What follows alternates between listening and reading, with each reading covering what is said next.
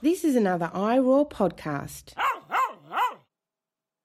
Hi, welcome to Storytelling Animals, a podcast of climate, ecology, and animal justice, where we use books to help think about ways forward through our environmental crisis. We're also a proud member of the iRoar podcast network of animal advocacy podcasts. And for the last couple months, as regular listeners know, we've been talking a lot about other animals.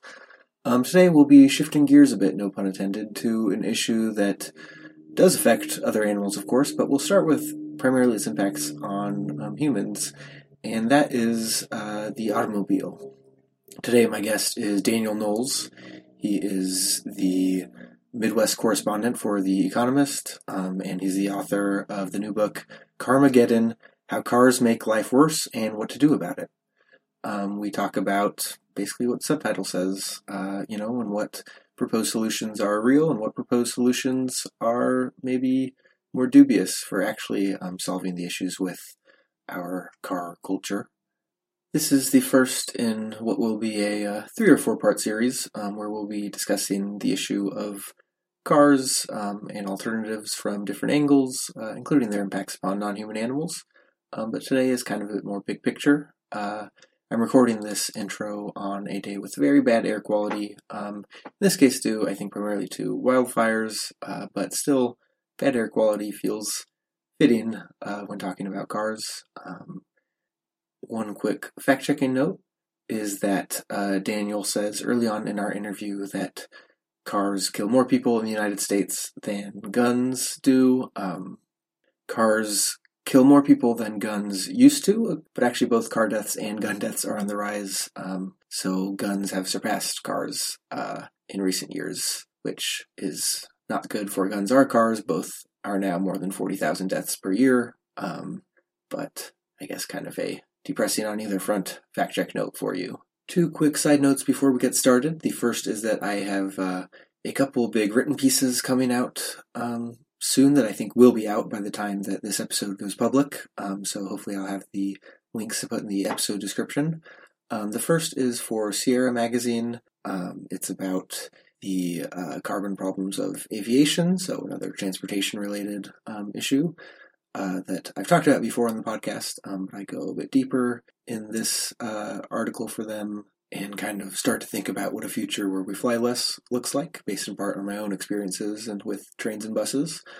And the second is maybe kind of a more experimental essay that's for the relatively new magazine Strange Matters on the ethics and philosophy of extinction and why and how mass extinctions are bad, but looking not at the present example primarily, but looking back at the dinosaurs, which, as longtime listeners know, or even short time, going back to my Jurassic Park episode a few weeks ago, are an interest of mine. So, yeah, you can check those out. And then the second final note I wanted to make is that Patreon now allows for 7-day free trials. So you can sign up for 7-day free trials to take advantage of things like early access to episodes, membership in the book club, information about upcoming episodes, stuff like that. If you want to consider a small monthly donation to this podcast, or if you don't, you can always sign up for my free weekly, or at this point it's kind of more bi-weekly newsletter, where every other week I'll update you on podcast episodes and my writing and stuff like that. That's probably the best way to keep in touch with me, or follow me on Twitter. All those links are in the episode description. But for now, let's go to Daniel Knowles and talk about Carmageddon.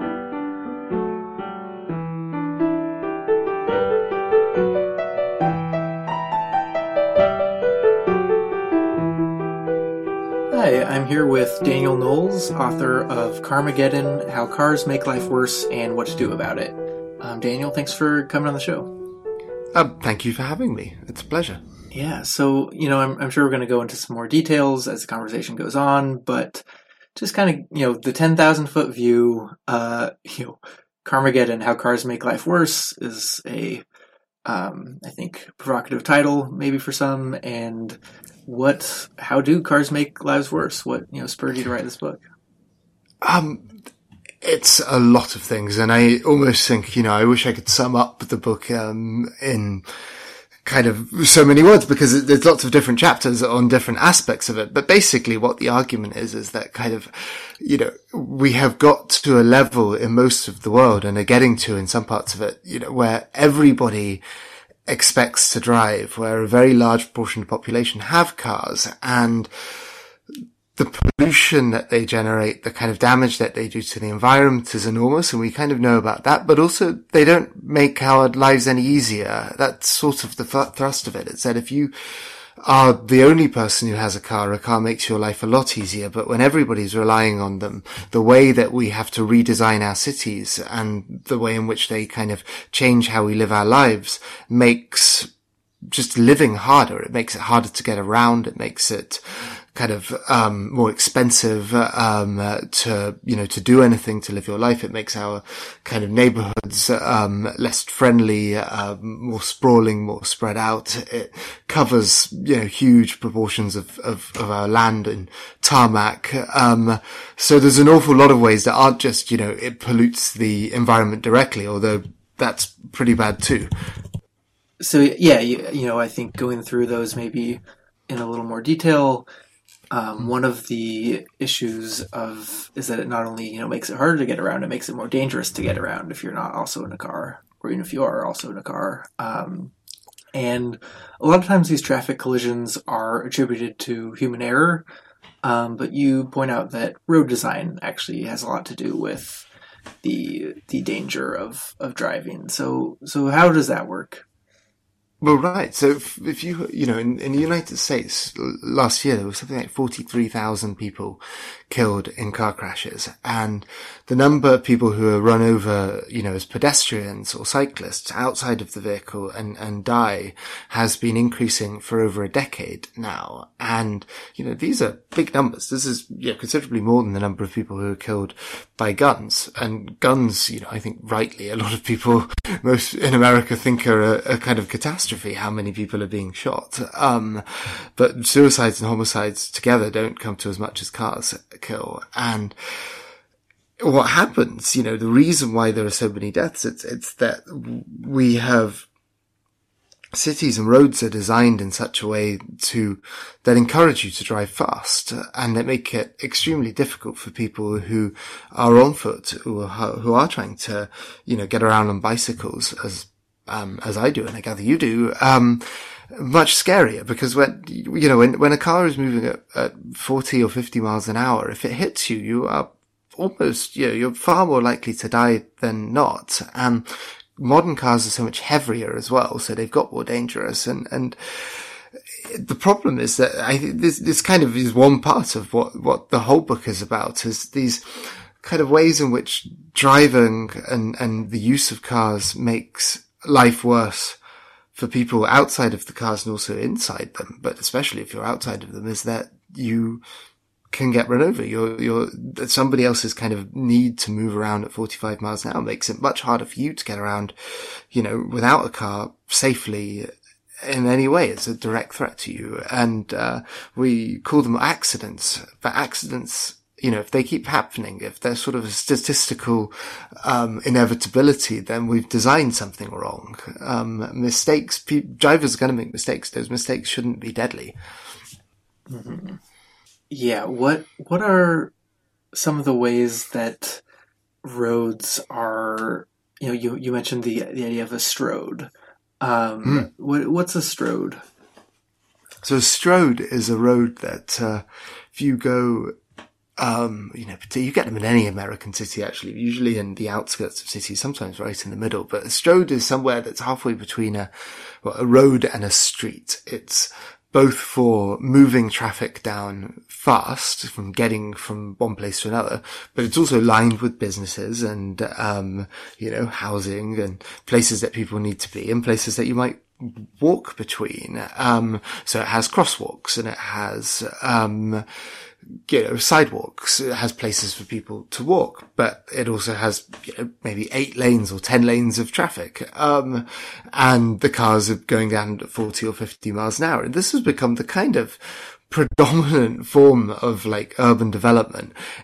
in large parts of America. And if you look at where kind of the most pedestrians are killed in car crashes, it's these sorts of roads, these stroads. You get a lot of them in Florida, in Texas, in places where the cities have grown up kind of recently, whereas the oldest cities in this country, places, like Manhattan or central Philadelphia or Washington DC, the places that were kind of built before car ownership became, completely universalized, they have the lowest kind of death rates.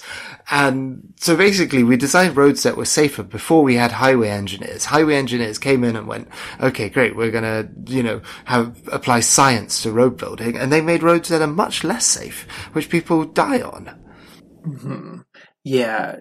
One of the things you point out is that these wider roads where people go faster, a fast moving car is so much more dangerous than a slow moving car, so much more likely to kill or seriously injure.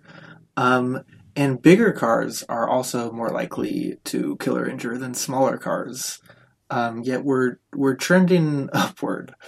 How serious is this trend of bigger cars?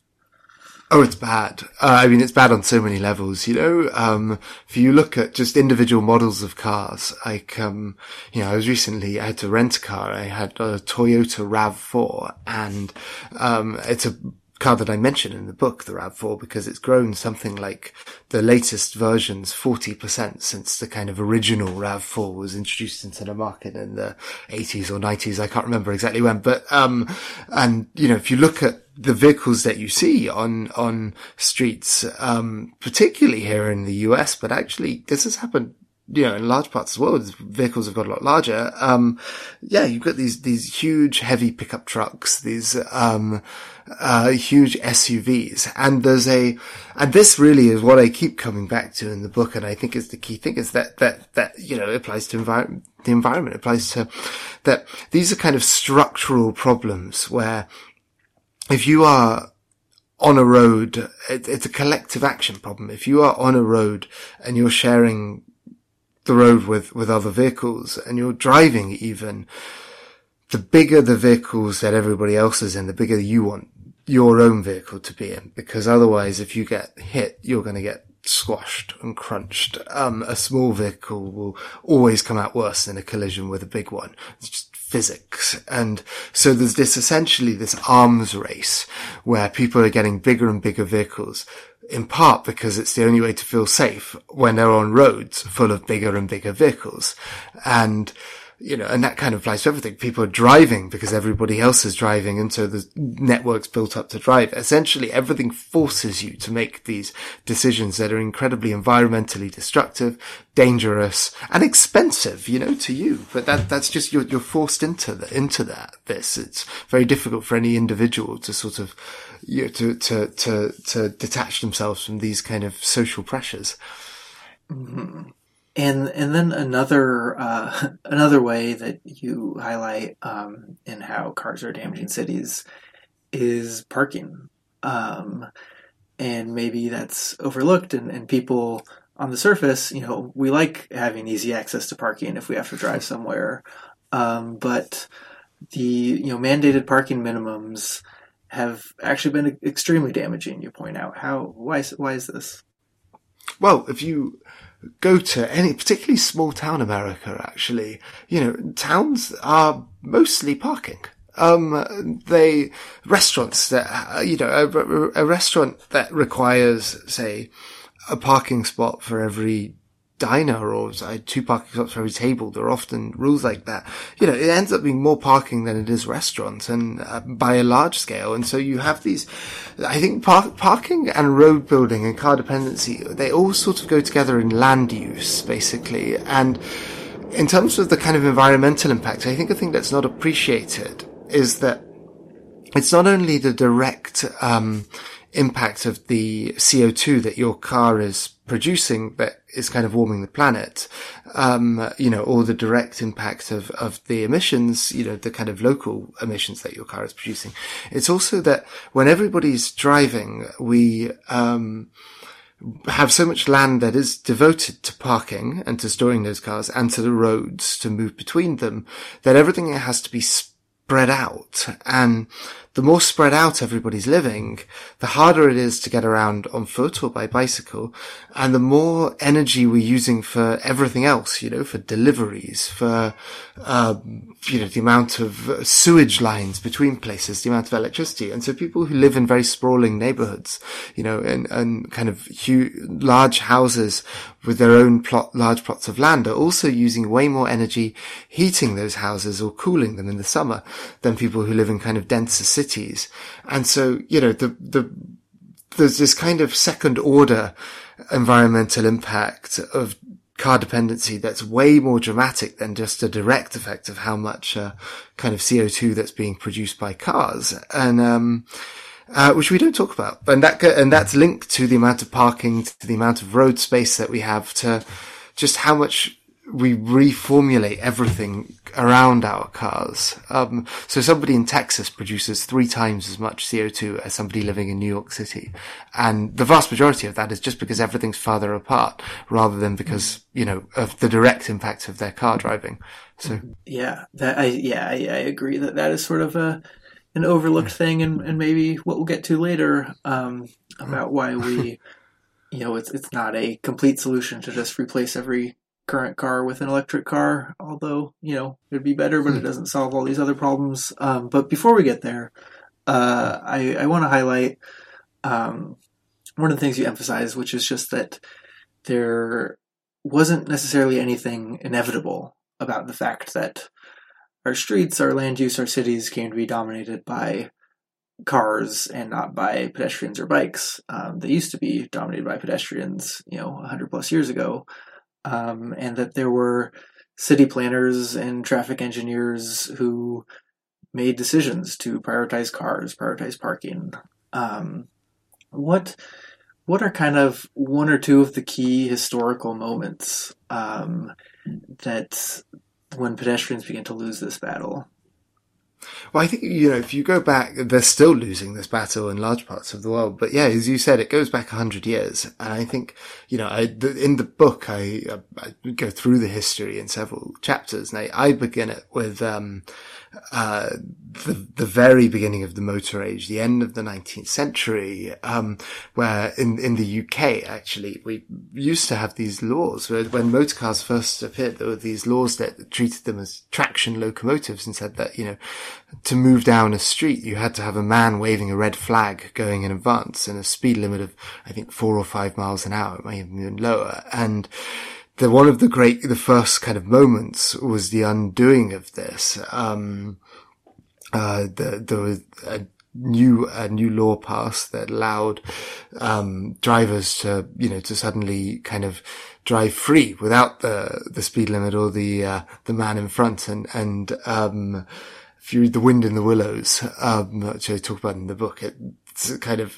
around the same time it was happening in the US. You had these kind of very, cars were very much rich people and pleasure vehicles, but that's when they began to this idea of, the motor vehicle has priority on the road, and going at, 30, 40, 50 miles an hour along a country road is, you're right as a motorist. And really that then kind of moved in the US in the post First World War period in 1920s and 1930s. That's when you had cars begin to take over city streets. And as that happened, that was not sort of accidental. There was a lot of fighting over that. There were protests at the number of people, particularly of children, being run over and killed by cars. There were these huge demonstrations and organizations and attempts to ban cars from city streets, so to limit their speed, to control them, and essentially a car lobby grew up and fought back,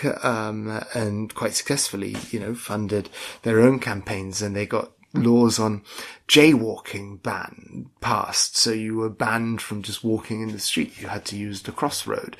So there was this kind of process over really 50 years or so, whereby cars were given the kind of right of way, the domain over so much of the space that we live in, over pedestrians, over people on bikes, over, animals, horse and carts, whatever, that was not this instant thing that I think is being mostly forgotten about. It's just taken for granted that cars appeared and, almost like cell phones, suddenly everybody had one. But no, it took a whole, a lot of effort by organized, motor, they used to call themselves motordom, by people to get to this space that we now live in where cars have priority everywhere. Mm-hmm. Yeah, and now a lot of the world is kind of going through their own similar transition. You're from the UK, you live in the US now, but you also spend some time in the book on the rest of the world, including the global south, where car use is now on the rise. And on the one hand, it's only fair that if we get to drive around as much as we do, everyone should have, who are we to tell someone else not to drive so much? But there's also some concerning elements about how cars are rising across the globe. What is so concerning about this? Well, I think it's not appreciated, actually, when we talk about car dependency, that we are still at an early stage. If you look at most of the planet, most of the world, people don't own cars. There are something like 1.5 billion cars in the world, for a population of 8 billion now. And if the kind of the rest of the world is going to get towards, American or even European levels of car ownership, we are talking 3 or 4 times as many vehicles on the roads as now as we have. And I used to live in Kenya, and after that in Mumbai in India. And, in both of those countries, in India and in Kenya, you have very low levels of car ownership.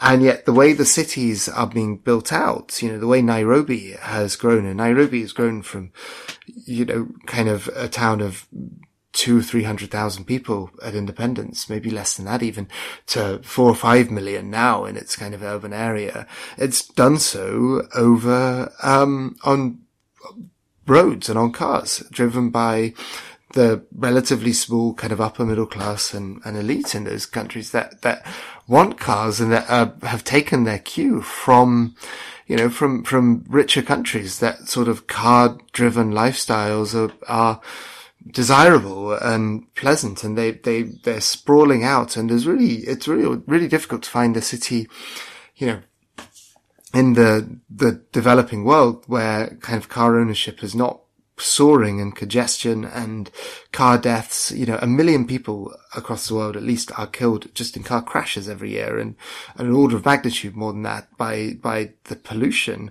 And I think it's not appreciated enough quite how fast the car is like spreading in India, in Africa, and how polluting and damaging these are. And for the vast majority of people, they can't afford to drive, but they're suffering the consequences of the 10% who can afford to drive, who are often driving these second-hand vehicles that are exported from Europe or from America or from Japan, that are polluting so much. And it's just directly the air quality, and we're not going to electrify those vehicles anytime quickly. So there's a kind of, the way that cars are talked about, the way that urban planning is talked about, it's as though America, sometimes particularly in this country, it's as though the entire world borders stop at the edge of the United States, and they don't. Mm-hmm. Yeah, it seems to me, the model of the middle upper class good life should be one that is actually attainable by, that everyone could live that way and it wouldn't be an utter disaster. But right. The car dependent good life is one that kind of relies on not everyone doing it. Exactly. And I think this is something that, actually, if you look at some of the wealthiest people in the country and in the world live and want to live, it is, the Upper East Side of Manhattan. It's, Kensington, Chelsea in London. It's the, centre of Paris. All of places that you can have quite sustainable lifestyles. You can live in a, maybe if you're really rich, you live in a big condo, but it's still a condo that's kind of a shared building that uses, shares its like heating and cooling with other buildings. So it's efficient. It's where you can walk. And unfortunately, the irony is that the less sustainable kind of, lifestyle, which is, the huge house in the suburbs or the countryside with, your whole family having a car each, that's become the more financially attainable lifestyle. Whereas like living a kind of, a prosperous, urban existence, where you have a nice family-sized apartment and you can walk to work and you can kind of, take a subway to work and, walk around your neighborhood and you've got everything, the 15-minute city thing. Like that ought to be, in terms of the resources it uses and the more sustainable kind of, way to live, that ought to be possible for everybody. But for some kind of insane way, we have made that the financially expensive way to live. We've made that the difficult way to live because we just haven't built many cities or many neighborhoods where you can live like that. So the ones that we have are kind of incredibly fought over. Meanwhile, you can go and buy a gigantic house in the middle of sort of nowhere where you have to drive 100 miles, every day just for sort of your daily life for really not that much money. Mm-hmm. Yeah, you mentioned how kind of mid-century it was, the more affluent and in particular white people kind of fled the cities to have that kind of car-dependent suburban lifestyle, and often in ways that explicitly barred it from being accessible to Black people and people of color. But yeah, that it's sort of switched that what is the desirable place to live a bit. Right. I mean, you're in Detroit, which is a classic example of somewhere, the classic example, the whole chapter in the book about it, because it's a city I visited often, but a city that, within living memory was 2 million people, densely populated, and people did get around, you could get around by streetcar and on foot, and they just tore out the whole neighborhoods, to put these incredibly fast roads through.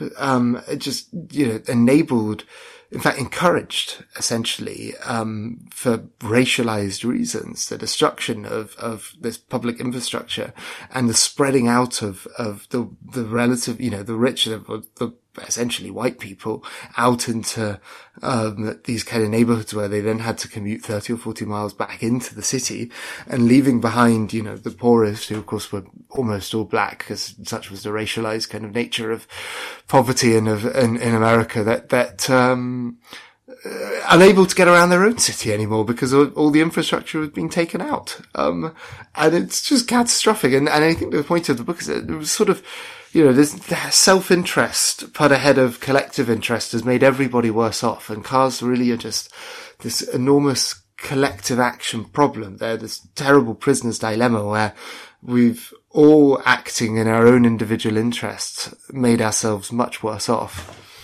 So if cars are the problem, maybe let's talk about solutions. One of the things I appreciate in the book is that you go through and kind of, debunk what are some fake or at least incomplete solutions that have been proposed to problems like congestion or sprawl or pedestrian deaths or environmental impact. And so, yeah, I thought we could sort of bounce through what doesn't work and what does eventually. So maybe, people may have heard of this idea of induced demand, but if the streets are crowded with traffic, why don't we just make the roads wider? Because people use them. It's more, that's essentially what the induced demand argument is. I think the problem, widening roads is that, you build it, they will come. And the more you widen roads, the harder you make it for other forms of, people, the wider a road is, the harder it is to cross it on foot, the harder it is to use. But the people will turn to driving because driving is very comfortable and it's very convenient. And, as an individual, that is. You get to sit in your own kind of climate controlled metal box listening to your own music and go along. And so the easier we make it, the more people will do it. But the problem with that is that they're turning away from alternatives, that then become less viable. The more people are driving, the less viable public transport becomes, the more everything spreads out, and gradually the road is widened to a point that everybody starts switching to driving, that the traffic is as bad as it was before. Except that now you don't have any public transport. You don't have anybody walking or cycling. They can't anymore because everything's spread out. So you're back to where it was before. You've made it easier to drive, but suddenly everything's further apart and you've cancelled out all of the gains of making it easier to people to move around because they're just going further with each journey. So essentially beyond a certain point that we are well past in the rich world, widening roads doesn't help. It just doesn't benefit in terms of helping people move around. It's extremely expensive. And the way you can kind of show that it doesn't help, that it's not worth it, is that there are loads of cases in America, actually not just in America. I wrote about a case in the UK as well with the motorway, but where governments have widened roads or built new roads to relieve traffic congestion. And then they've put a toll on the road to, essentially say, well, we're going to pay for, we need to pay back for building and widening this road. And people don't use it because they don't want to pay $1 or $2 or whatever it is. They don't want to pay the toll to not sit in traffic. And so it turns out that actually, highway agencies and governments will spend a fortune widening roads to help drivers move a little bit faster.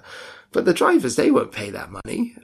So we're all paying for it, the general taxpayer, to help people drive more when they don't want to pay for it themselves. And when probably actually, if you just change the incentives a bit, they would travel some other way and appreciate it. Mm-hmm. So if it doesn't work to make the roads wider, what if we make the roads underground? I hear Elon Musk is going to build a lot of tunnels and that was going to help us. Well, right. I mean, a buried road is probably better than a non-buried road in terms of, like if you bury the road, you're not going to destroy as many people's homes and at least you'll be able to walk over the top of it. But it costs a fortune. Tunneling is the most extraordinarily expensive, activity. And if we could tunnel as cheaply or as easily as Elon Musk thinks, then, we would have done incredible things to public transport. We would have new railway lines, in every city in America that we haven't built. But in reality, tunneling is extraordinarily expensive and extraordinarily difficult. If you look at the Second Avenue tunnel in New York City, that's being built, to add a few subway stops, it's billions and billions of dollars. And so the idea that we're going to kind of do that work only to shove cars down these tunnels, and that we could have enough tunnels ever to kind of take on the amount of vehicles necessary while solving congestion, it's insane. The maths don't make sense. It's impossible. I'm all for tunneling, but if we're going to tunnel, we should put trains through them because you can move a lot more people per minute on trains. Just a lot more people. Just everything with cars comes back to the fact they just occupy so much space. Mm-hmm. So speaking of Musk, electric cars are in a lot of ways far superior to gas-powered cars, but there are problems with just trying to replace every gas-powered vehicle with an equivalent electric one. The clear one that we've talked about is it wouldn't get rid of all the space cars take. Like electric cars still need parking, they still need road space and stuff like that. But there's a couple other I want to bring up. So you talk about cobalt mining for one. What's the situation there? Well, so cobalt is this very key ingredient that goes in batteries, pretty much all lithium batteries. And over half of the world's supply of cobalt is in one country, the Democratic Republic of Congo. And I wrote about Congo a lot in my previous job when I was based in Africa, and I visited Congo for this book because I think, it's long been the case that kind of cobalt has been mined in Congo and fed in batteries, and before cobalt, copper. But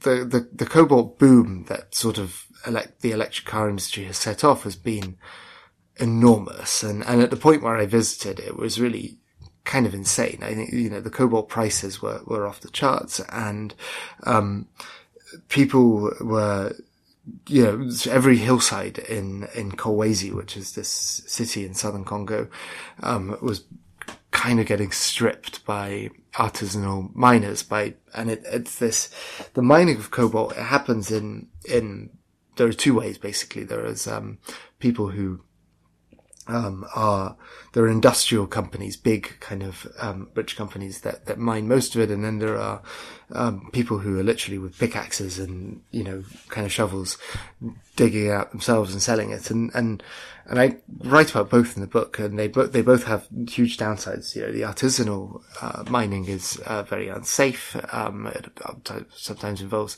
child labor, but the industrial mining, which is, but if you buy a Tesla, where the battery, the cobalt in the battery for your Tesla has come from is an industrial mine, it's not really much better because it kind of props up this appalling, corrupt government that for 60 or 70 years, and really 100 years or more, actually, if we go through the period of Belgian colonialism, has just exploited Congolese people.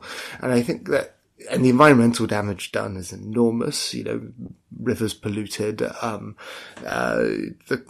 costs, the kind of environmental costs of building, the billion or more electric cars that we will need to replace every car they are not unsubstantial, essentially. And I think that we do need to electrify our cars, but we also need to reduce the number of cars really an awful lot to minimize that. And unfortunately, the way that we are electrifying is being offered as an alternative to reducing the number of cars as opposed to a complement, at least in a lot of countries. I think it's a kind of cop-out. Some places are doing it well, like Norway is electrifying their cars, but they're also getting rid of a lot of them. Mm-hmm.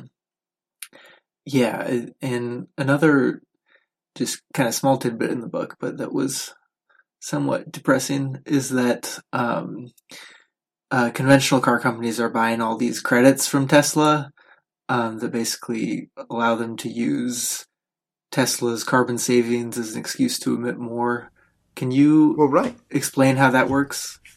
So there's been a lot of reporting pointing out since the United Nations, I think, that the number of electric cars on the roads have created, and the carbon that they have sort of reduced has been more than countered by the growth of very heavy polluting vehicles, particularly SUVs.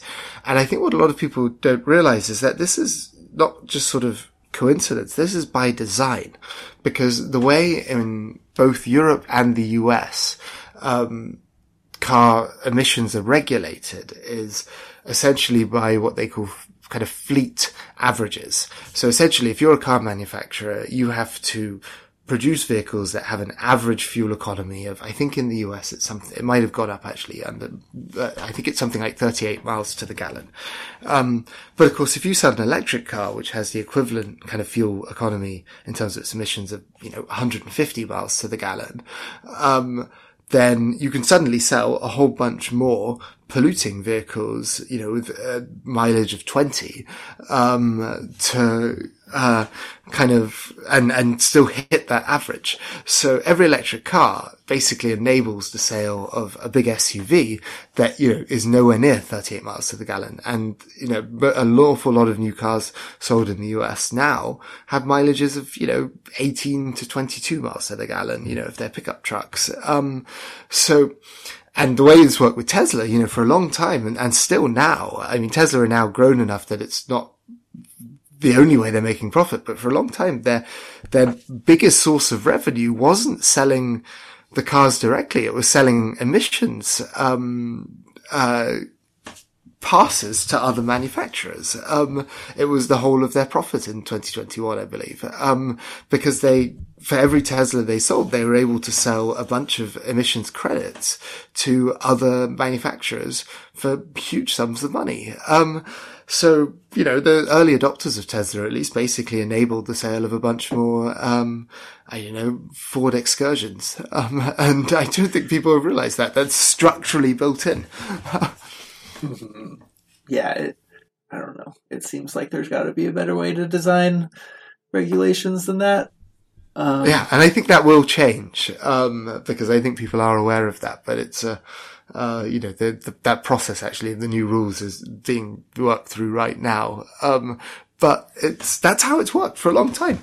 Mm-hmm. So another thing that's supposed to help, are self-driving cars, because, they're supposed to be safer, reduce collisions, they can drive closer together, some say, so they can reduce congestion.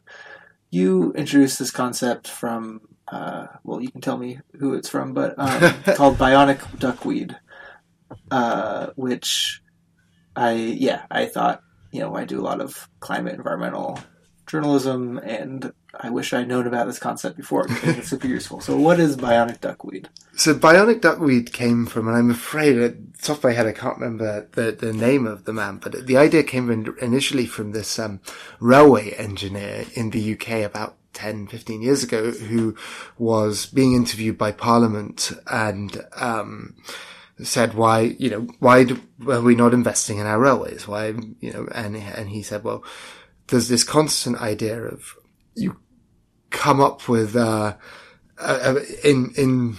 could be that he was like, we're not electrifying our railways because in 20 years time, maybe somebody will invent a way of developing hydrogen from duckweed, bionic duckweed, and so we'll have cheap hydrogen, and so we won't need to electrify our railways to reduce the CO2, from diesel engines. Essentially, bionic duckweed is this idea that some future technology is just over the horizon that will solve all of your problems in this really easy way. So we don't need to invest in the difficult, kind of complicated solution that we have available now. So literal bionic duckweed is the idea of super cheap hydrogen will mean that we don't need to electrify everything. And as a kind of metaphor, it's this idea of, we'll invent something, technology will solve all of our problems. And sometimes technology does solve our problems. But if you look at kind of not automatic cars. If you look at self-driving cars, they have become a kind of excuse to not change our transport systems. It's like, congestion will be solved because self-driving cars will, all be much more efficient, and they won't block intersections, and they will be able to follow each other perfectly closely because they'll be connected and brake in unison, so they won't need stopping distance, and they won't ever crash into anybody because they'll be able to recognize a human instantly at any speed. And so essentially that self-driving cars will solve all of our problems, and so we don't need to invest in public transport. And actually it would be stupid for us to invest in public transport, because in a few years time everybody will have their own instant self-driving taxi that will take them anywhere for free, or for nearly free. And essentially what I argue in the book is that this is nonsense. I think that self-driving cars will become more and more of a reality, but they will have basically the same problems as traditional cars.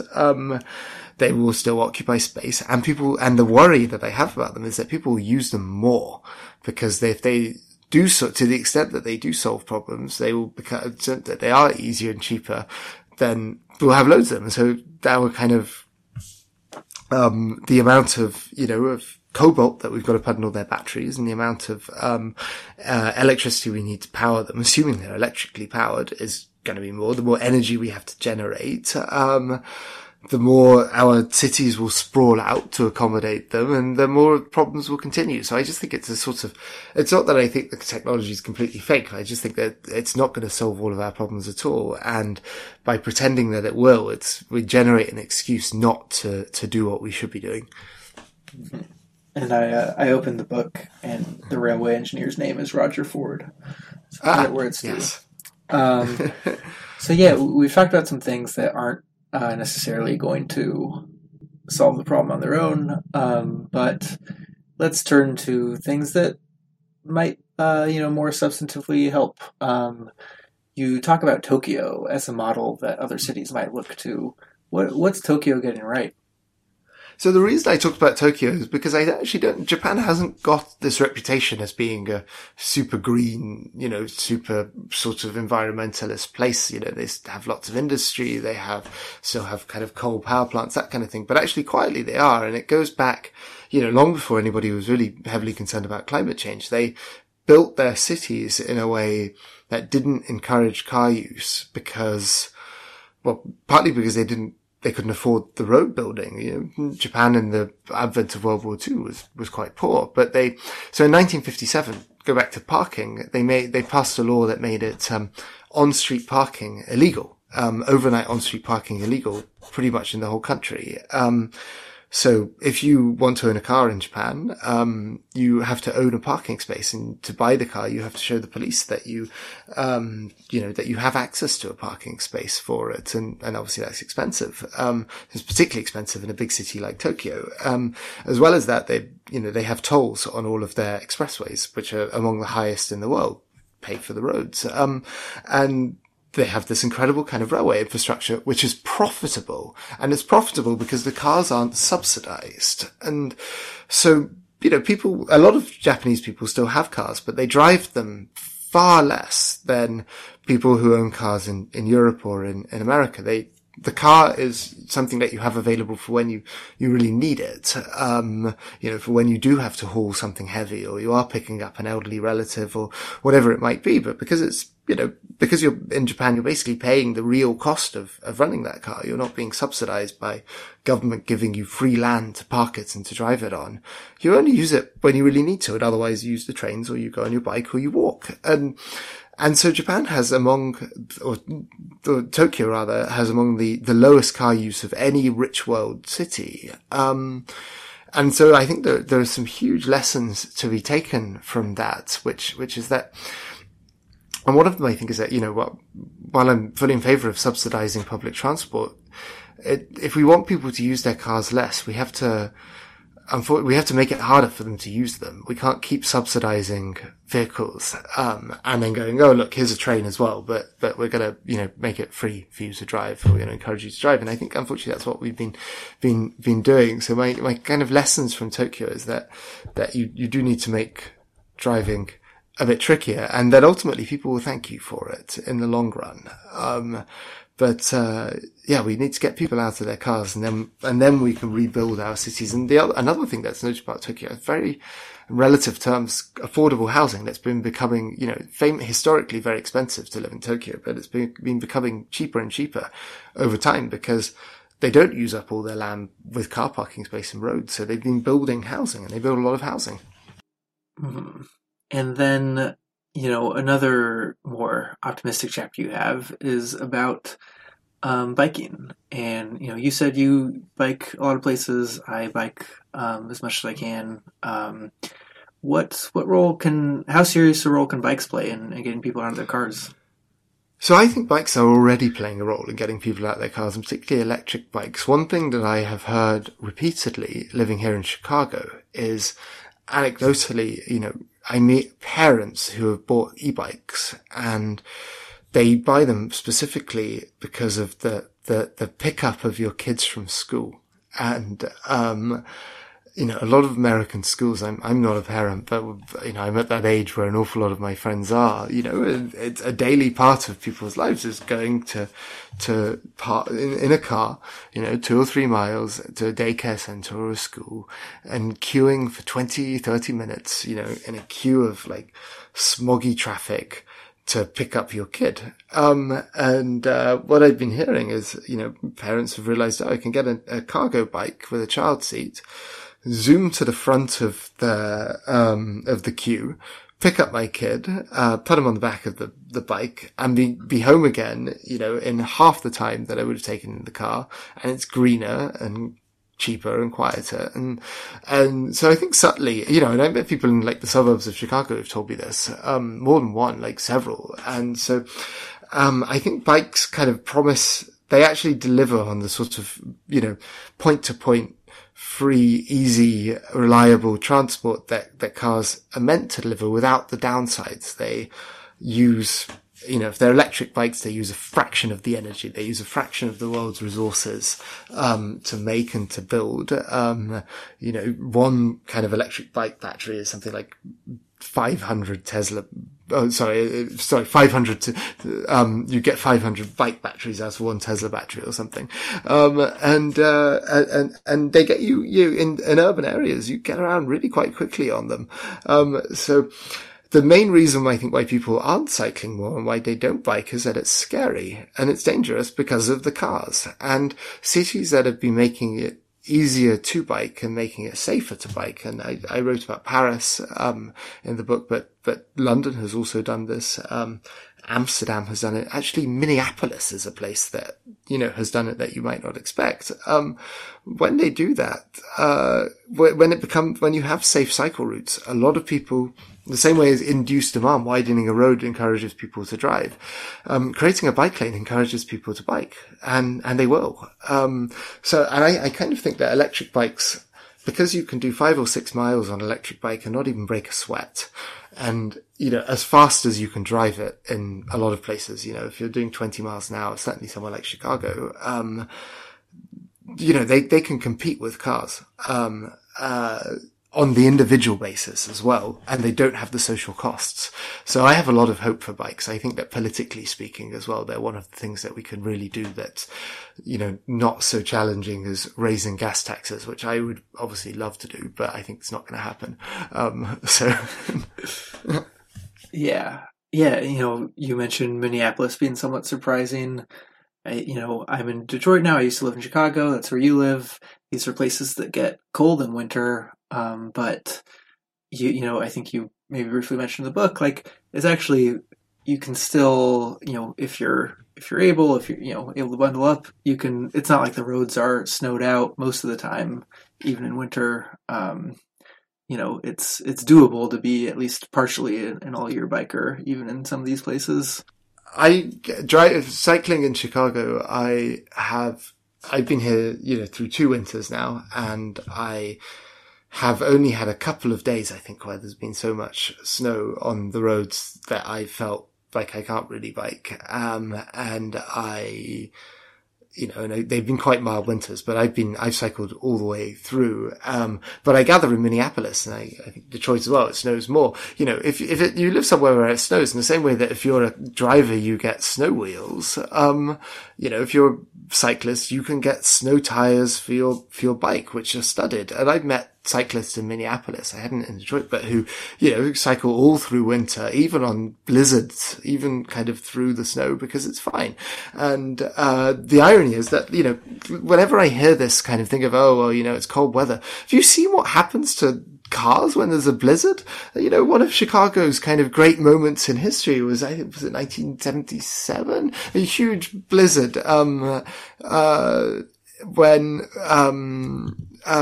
where, thousands of people were stranded, for days in their cars, because cars are actually really bad in the snow. I've sat outside, 1967, not 1977, tens of thousands of people were stranded, in their cars, in a blizzard. And I've sat and looked out my window and watched people, really struggling to get their cars out of a snowdrift.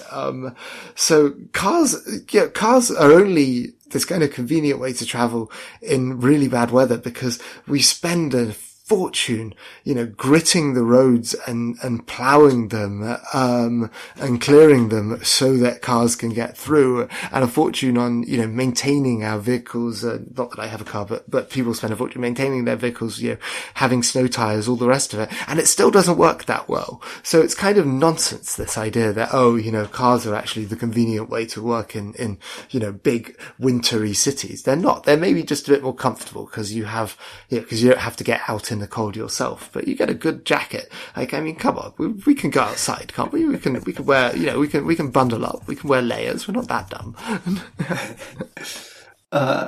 Yeah. And is there, are there any other examples of maybe U.S. cities that have put in some successful policies or cultural trends, or any other steps in the right direction you want to highlight before we go? Well, I mean, right now, New York City is finally getting congestion pricing. It's, the federal government has just, after God knows how long waiting, decreed that there will be no environmental impacts, which is funny because actually there'll be a very positive environmental impact.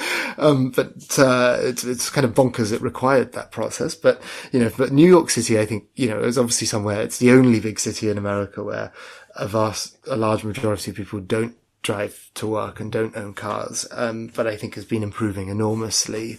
But there's good things happening in a lot of places. I mean, one thing that's been really striking to me is in California, all these laws have been passing to change the rules parking, so that in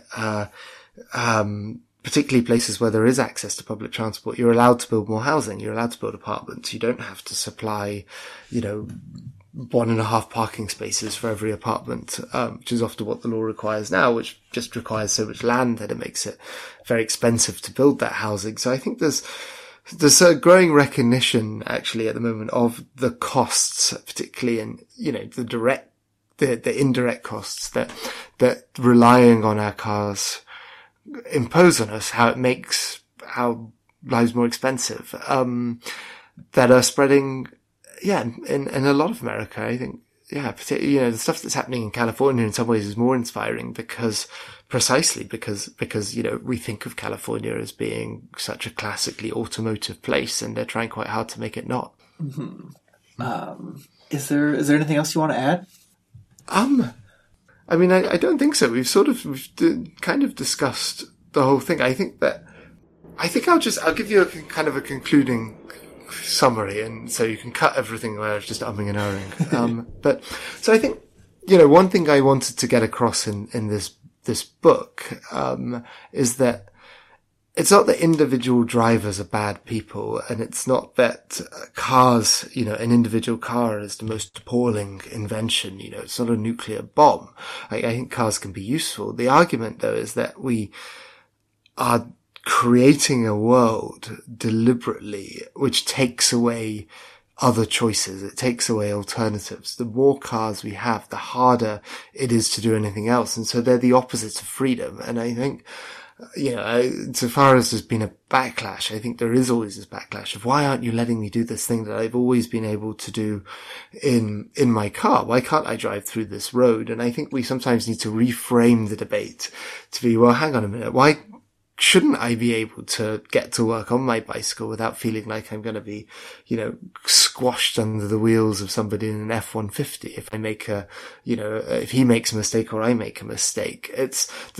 Cars have taken away our freedom because we have so many of them. And so I think my argument is partly it's about bringing it back.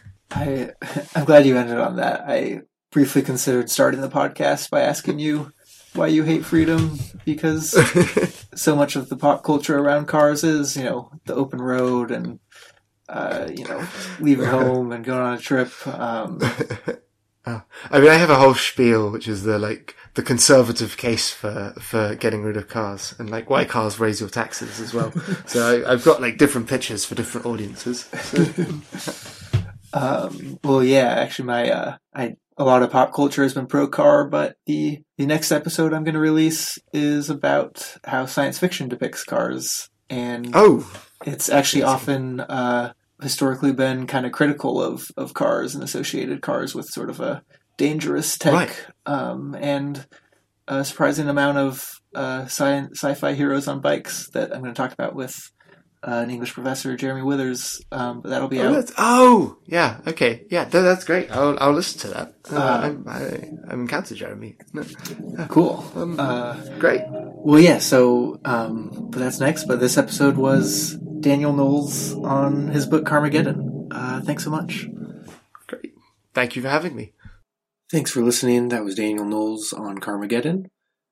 By the time you're listening to this, if you are listening to the free public version, then probably that next episode I mentioned on cars and science fiction is now available to Patreon subscribers. So if you get the free trial of Patreon, you can just hop in and listen to that episode early if you like. And then, of course, you can always hop out before it actually charges you. If you're listening to this episode early because you already are a Patreon subscriber, thank you for keeping this podcast going. I wouldn't have done the second season without you. And you probably cannot listen right away to the next episode, but I promise I'll get it to you as soon as I can. As a quick reminder to those of you who are new, we also have a book club for Patreon subscribers that is monthly-ish, and you can see a link in the episode description for more info on that, what our next book club is, when the Zoom discussion will be, etc. Thanks so much for listening, as always, and I hope you have a great day.